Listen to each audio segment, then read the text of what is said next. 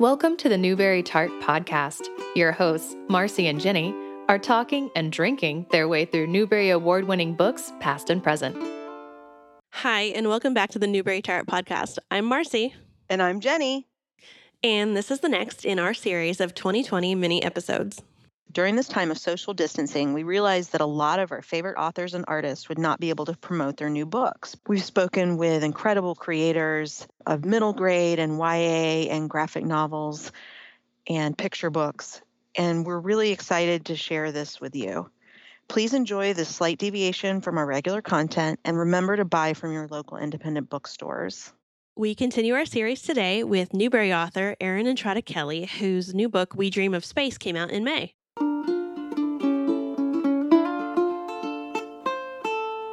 I actually didn't realize that your book, We Dream of Space, came out May 5th. Is that right? It did. Yes, it did. May 5th. I don't know how I missed that one because, first of all, I love your books. And then, second of all, I actually have a special interest in that particular topic because it's about the Challenger explosion. And I saw that live in person. Oh, wow. Yeah. It's easy to miss because there's so much going on right now. So a lot of the books that came out during the pandemic are, it was easy for them to get lost in the madness. But yeah, so you have to pick it up and tell me what you think. Yeah, definitely. So for anybody who, like me, is not super familiar with it, can you tell us a little bit about it? Sure. So We Dream of Space is about the Challenger disaster, but really it's about family, and the Challenger is kind of the undercurrent that holds the narrative together. So it's told from the point of view of three siblings, Bird and Fitch, who are both 12, they're twins, and their older brother Cash, who is 13, but he's failed a grade. So the three of them are all in 7th grade together.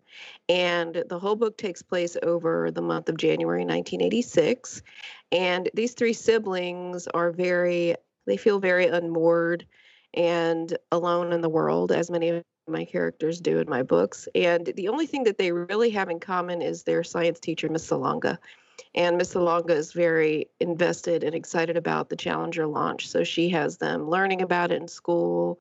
She puts them into imaginary space crews, so they can do missions and all this other kind of stuff. And Bird, the girl character, is very excited because she wants to be NASA's first female shuttle commander. But her brothers are far less interested. So, the upcoming launch is kind of the undercurrent that, comes to a head in the end and kind of ties everything together. Wow, that sounds wonderful. I was only in kindergarten when that happened, but it still has been a source of fascination for me ever since. Oh, yeah. I think those of us who, were kids in the 80s, particularly, or older, of course, but especially those of us who were kids, because it was, the first, for me anyway, it was the first real big news story and this first massive national disaster that I can remember happening in my childhood. So, it leaves a mark, and it's a teacher. And when you're a kid, your teachers are your, kind of your heroes. You don't think anything bad can happen to your teachers. So, it's a mix of all that, I think. Yeah. Yeah, they're larger than life. Yeah, they rolled the TV in and for us to watch it, and then they saw what was starting to happen and rolled it away. And I didn't really understand what had happened for a while after. Yeah, I remember seeing it. I was in 4th grade, and I remember after it happened, I thought, is that what's supposed to happen? I was very confused. It didn't seem like that was what was supposed to happen, but then I thought, well, it doesn't occur to you, especially, when you're a kid, it doesn't occur to you, especially that something like that would happen right before your eyes. So, yeah. I think for all those reasons, it really left a mark on those of us who were around at that time. And unfortunately, a lot of kids today, unless they live in a state where one of the astronauts was from or that had an invested interest in the launch, a lot of them are not familiar with it. So this is a good way to honor the astronauts and, also talk about all the issues that affect kids of any generation. So with the research with this book, did you get to talk to some astronauts? Did you get to do some special NASA tours? I didn't do any special NASA tours, although that would have been fun. I have been to NASA several times only because I grew up near Houston in Lake Charles, Louisiana, which is only a few hours outside of Houston. But for research, I did a lot. I did a lot of talking to people, and I also did a lot of gathering information, of course. For example, I went on eBay and I found someone did an estate sale, and as part of the estate sale, someone had gathered 6 scrapbooks with nothing but clips about the Challenger disaster. So, it can be tricky to obviously I can go online and do a search, but I'm not going to get a lot of the like hometown newspapers and things like that, the smaller papers, like the paper where Judith Resnick, one of the astronauts, is from, the Akron paper. It's not like their archives are ready for anyone to search online, but someone had collected all these articles. So I bought that, and I read a lot of books, children's books that are very obscure and out of print that I found that were published around that time, that kind of thing. So it was it was nostalgic because it was the 80s, although it was obviously not something that's joyful to research, but there were a lot of elements that had the nostalgia associated with them, just because it was 1986, and those of us of a certain age have a lot of nostalgia around that period. Of course. And one thing that I think is really incredible, or think that I'm really grateful for, and this book falls into this category, is that in the 80s, I felt like we got a lot of stories about boys, kids, and their lives, like the Goonies, but we were there too. The girls were there too, right? And like usually we were in a band with other kids on bikes, just like the boys were. And so I love reading stuff like this because it reminds me that we were there. Mm-hmm. And so I haven't gotten a chance to read this yet. But yeah, I don't know if you had that same experience with things from the 80s. I had a lot of, in fact, there are things in the book that are some covert and overt things. For example, Bird's mother she kind of self-identifies as a feminist. She never says she's a feminist, but at the same time, she has complicated feelings about the fact that she works as a secretary, as they were called then, and that she has most of the housework she has to do, but she has these other beliefs. But at the same time, she corrects Bird if Bird eats too much sugar, or she kind of Bird wonders why she can't eat the same things as her brothers, and her mother says, well, they're growing boys, but kind of, the implication being that you shouldn't grow, but they should, And then all these, her mother seems very focused on appearances and how she looks and how Bird looks, and it's all very confusing because her mother also identifies with the things that were happening in the 80s, with Gloria Steinem and all the women's rights fervor that was still continuing on into the 80s. It's, all that's in there. And then also the father has his own complicated feelings, like he even says to Bird that women shouldn't be allowed to go in space together because who knows what could happen, whatever that means. So he says, I think the line that I put in there was, he says, what happens if they get there, while they're in space, like that's his argument.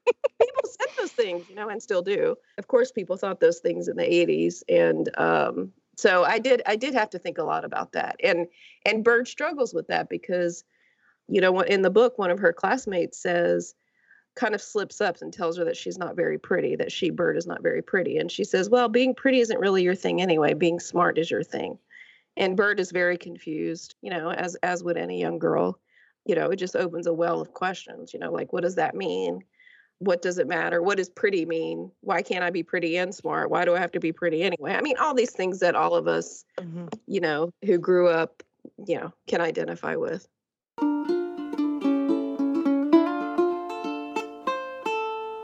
So one thing that I was always fascinated by, and I think kids have continued to be fascinated by, is using the bathroom in space. Do you go into this very, very important topic in this book? Sadly, I do not. Oh, I just snorted. It doesn't come up, but now that you've asked that question, I kind of wish that I would have included a kid asking that question in the book, because, then we could have, explored that a little bit. But I feel like I know because I saw Space Camp, the movie Space Camp. Yeah. Yeah. And Joaquin Phoenix, Mhm. who was Leaf Phoenix back then, he had to go to the bathroom when they accidentally, shot off into space because the movie's so realistic, right? Of Uh, course. he has to go to the bathroom and he asked that question. So maybe I didn't address it because I just knew because I watched this, national treasure of a film, Space Camp. In the mind of 80s kids, that question has been answered definitively. Yes, well, obviously. I mean, Joaquin Phoenix, he answers all questions, right? Mhm. Absolutely. I mean, everything from space bathroom habits to tinfoil hats if aliens come, or you That's name it. true. He's got it all. Well, I'm gonna segue into something that is not a toilet and is actually very Yes, cool. I hear that you have something being developed for Netflix. I do. Hello Universe is currently being adapted. So right now it's very, very early stages and they're working on the script. They're finishing up the script. So, fingers crossed that sooner rather than later it gets moving and they'll start casting and doing all that stuff. But as of now it is being adapted and, we're in the infant stages, but I'm very excited. I'm excited So too. exciting. So Leilani of the Distant Sea, of course, is a beautiful book. And you drew on fairy tales and folk tales Mhm. for that. Do you have anything else you're working on with those? Not in the same world, like as you know, I'm mostly realistic fiction is kind of mostly my jam. And so Lalani is my first fantasy. And maybe I'll revisit, I have like little seeds of things. I always have seeds of ideas in my brain, but right now I'm really working on the chapter book series because the first book should launch next summer and I'm also doing the illustrations for it. Oh wow. Oh. So yeah, so I'm really excited. It's a lot of work. It's a totally different. Well, it's not totally different. I mean, it's realistic fiction, and it's just a younger age group than I've written for before. But because I'm doing the illustrations, that adds a whole other element to the entire experience. So I'm kind of zeroed in on that right now. Can you tell us about the series? Absolutely. So it's about a little girl named Marisol, and I have to say that there's pieces of me in all the characters in all my books, but Marisol is really very much little Erin, when she was 7 or 8 years old. And so she is growing up in Louisiana and she's biracial. Her mother's from the Philippines and her father is white. And she's growing up in South Louisiana. And she's not exactly shy, but she's very quiet and cautious. She's not spunky, we'll put it this way. So one problem I had when I was growing up, whenever I'd pick up chapter books, and even now you pick up a lot of chapter books and the girl characters are really spunky or they're Mhm. quote unquote tomboys or they're always getting into shenanigans and all this other kind of stuff. But that was never me when I was a kid, so I never related to those chapter book characters even though they're so beloved and they're wonderful. It just was not me. So I wanted to write a chapter book series with a character who is quiet and very, very imaginative, very sensitive, sweet, and quiet. And so that is Marisol. The problem with that is, or the challenge is, it's more difficult than one might think to build a story around a character who does not get into shenanigans because the shenanigans is the part of the story that is the story. So the struggle has been, how am I going to write a story about a kid who is afraid of things and doesn't get into anything, and is Yeah. not spunky, So that's been the challenge. But my hope is that little girls who were like that, who were like me, I was a little bookworm and I was pretty quiet and I was always unsure of myself, and I had a rich interior life, but I wasn't, charging out into the dark forest, to battle dragons or what have you. I was very cautious. So, and there's kids like that out there, obviously. Oh, So I'm you're hoping preaching to that the choir here, believe me. well, I'm talking to book nerds, so I feel like the book nerd crowd is a big crowd to find those people. I mean, I don't want to stereotype, but No, you are um, correct. so In my mind I was the spunky kid, Oh, right? not me. in Like your in my mind, mind. In my mind and when I would read, but like otherwise I was pretty quiet and yeah, same. Yeah, I always felt like I should be, like, maybe I should be more spunky. I was always kind of like, I don't know, but I was afraid of a lot of things. I was afraid of physical pain, which sounds, well, it doesn't sound weird. I mean, who wants to be in physical pain? But I was scared to the point where, I didn't want to.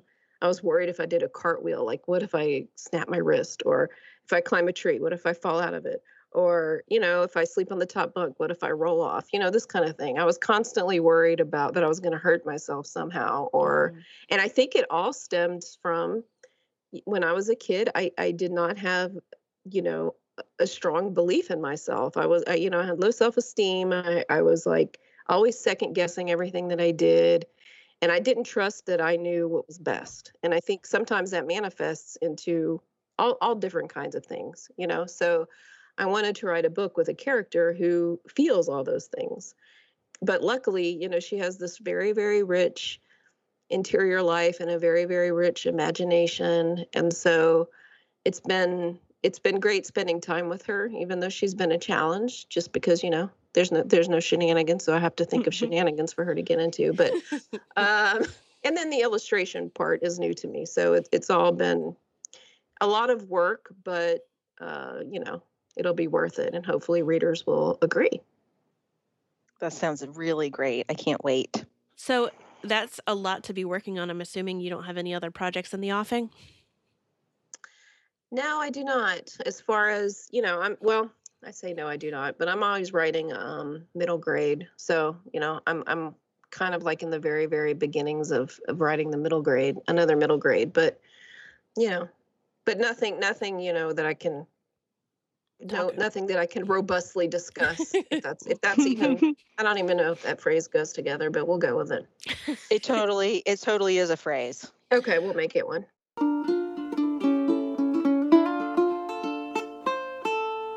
Well, can we end with inquiring about your pets? Of course. I mean, I don't know why we didn't open with that. I know. frankly. It was In very fact, foolish. forget everything else. Let's just talk about that. So I have a dog. His name is Marlowe, and he's named after Christopher Marlowe, not Philip Marlowe. Mm-hmm. He's a rescue, and I have to tell you, so I got him from the rescue from his foster mom, and his name was Mango, and I didn't care for mangoes, so I changed it to Marlowe. But I got him, and they said he was a poodle mix, and I did a DNA swab of his mouth, and I sent it off to the dog DNA team, and they sent back the results, and he is not a poodle at all. He's like Maltese, Shih Tzu, Schnauzer mix. And not that it matters either way, but I was really curious. Yeah. Like most people get DNA tests to find out their ancestry, and I chose, I'm going to invest this money because it's not cheap to get a DNA test on my dog. I mean, priorities. Well, I have a surprising number of friends who have done that. I think it's a very popular choice. It is, so that's his background, and he's very, very sweet. I call him the gentleman pup because he is first of all, he wears a bow tie, and he is very, very sweet and gentle. Like he's a very gentle, sweet dog. And then I have Pinball, who is my hedgehog, and he is not sweet. So I went to the breeder. I went to the hedgehog breeder. There is a hedgehog breeder. I'm sorry. Back up. Just this sentence. I went to the hedgehog breeder. Well, I mean, that's what she is. She's a hedgehog. I mean, she doesn't have the hedgehogs herself, but she breeds hedgehogs. She doesn't have the hedgehogs, but did your hedgehog come with papers? Like it has like a lineage? What? No. Actually, now that you mention it, no, he did not. But she's a very, she's got these hedgehogs, very responsible. So I go, and she's in New Jersey. Now, hedgehogs are illegal in some states, but in Delaware, they're legal. So I'm not doing anything criminal here. But the breeder's in New Jersey. So drove to New Jersey, and she's like, let me introduce you to our latest hedgies that are up for adoption. So I met them. And they were cute and everything, but I just wasn't feeling a connection, like on an emotional level. And I was like, oh, he's cute, she's cute. Yeah, they're cute. And there was like 4 of them that I met. And then she goes, she says, I have other ones in the other room that are available at a discount. The discount hedgehog room. Oh my Yes, God. a separate hedgehog room. She says It's the they're Goonies. available. Right. She says The they're Goonie available hedgehogs. at a discount. And she said because basically nobody wants them. They're like the grouchy, mean hedgehogs that don't want to uncurl, and they're very angry at the world. I mean, who can blame them? So she's like, I have these other hedgies. Do you want me to bring out, one of them? So she brings out this hedgehog called Reggie, which admittedly is a good name, but I wasn't feeling Reggie, but Reggie the she brought hedgie. him out. Oh my gosh. I didn't even think of that. If I had thought of that, I might have kept his name as Reggie, but I didn't. So she brought him out and she's like, this is Reggie. And she said, he doesn't like to come out of his ball ever, but he likes to run on his wheel.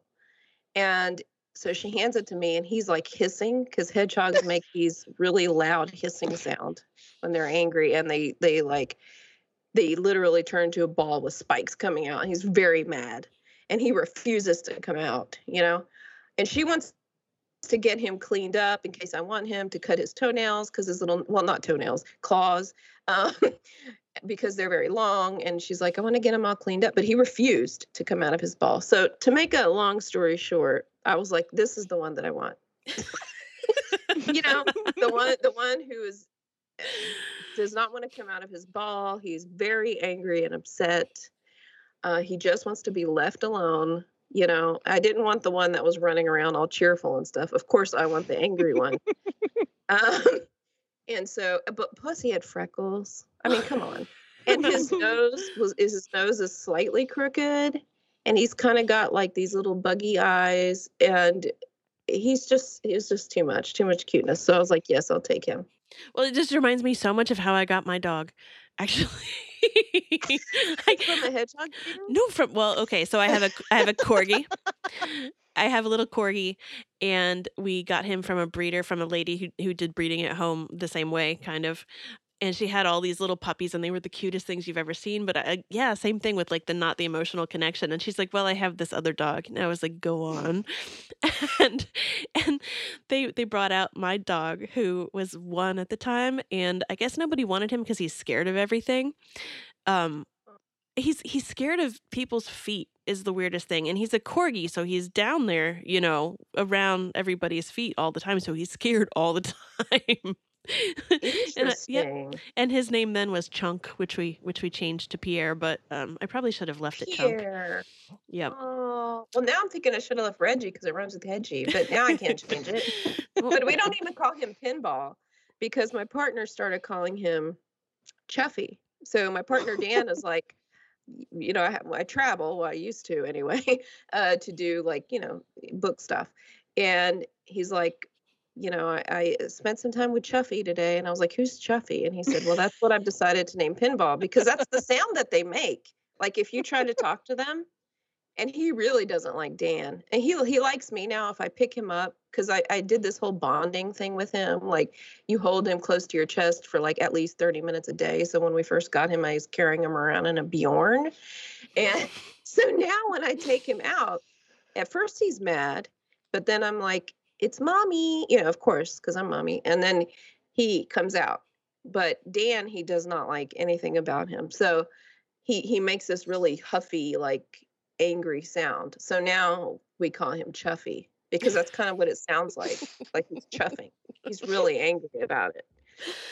He's so cute though, I have to tell you. So when you put him in the baby Bjorn and you were bonding with him, was he chuffing then? Because I imagine him being very angry. He is yes, at first he is very angry. And I kind of have to talk to him and say, it's all right, you can come out. And then he'll poke his little head out. Now, used to, when I first got him, he would not come out. It would be a good while before he would get out of his ball. But now he comes out almost right away. But so then if I try to move him too much, he'll still go back in his ball. So he'd be balled up inside the baby Bjorn. And you would Yes. be okay. And then I would hold him close to my chest, like, like you would an actual baby. Mm-hmm. Like skin to skin. Yeah, you know how like when you hold a baby, you hold their head like to your chest? Mm-hmm. It's like that, except, it's a hedgehog, so it's just one hand. um, and then he would eventually uncurl, you know? So it would eventually happen. But for the most part, hedgehogs are not super into cuddling, you know? One of the ones I met whenever I first went to the hedgehog breeder is one of the hedgies I met was very friendly and wanted to run and play. Of course, I didn't choose that one, as we know, but you know, so I'm like, I identify with the grumpy hedgehog. Maybe that's what it was. I feel like this is the quality content people need at this time. It's like all toilets and hedgehogs. This is all we need. We are probably taking up too much of your time, but this was really fun. Thank you so much for taking the time out to chat with us. Thanks for inviting me and chatting with me. I mean, I could talk all day about my animals and pets and other people's animals and pets. We could too. Erin, thanks so much for being with us today.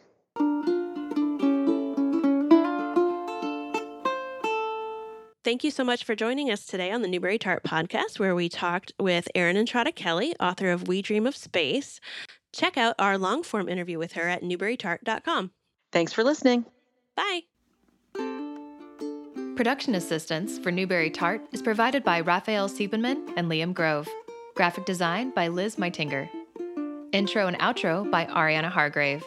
Theme music for this podcast is provided by the laid-back and local Throckmorton Ukulele Band. You can hear more of their music on Facebook.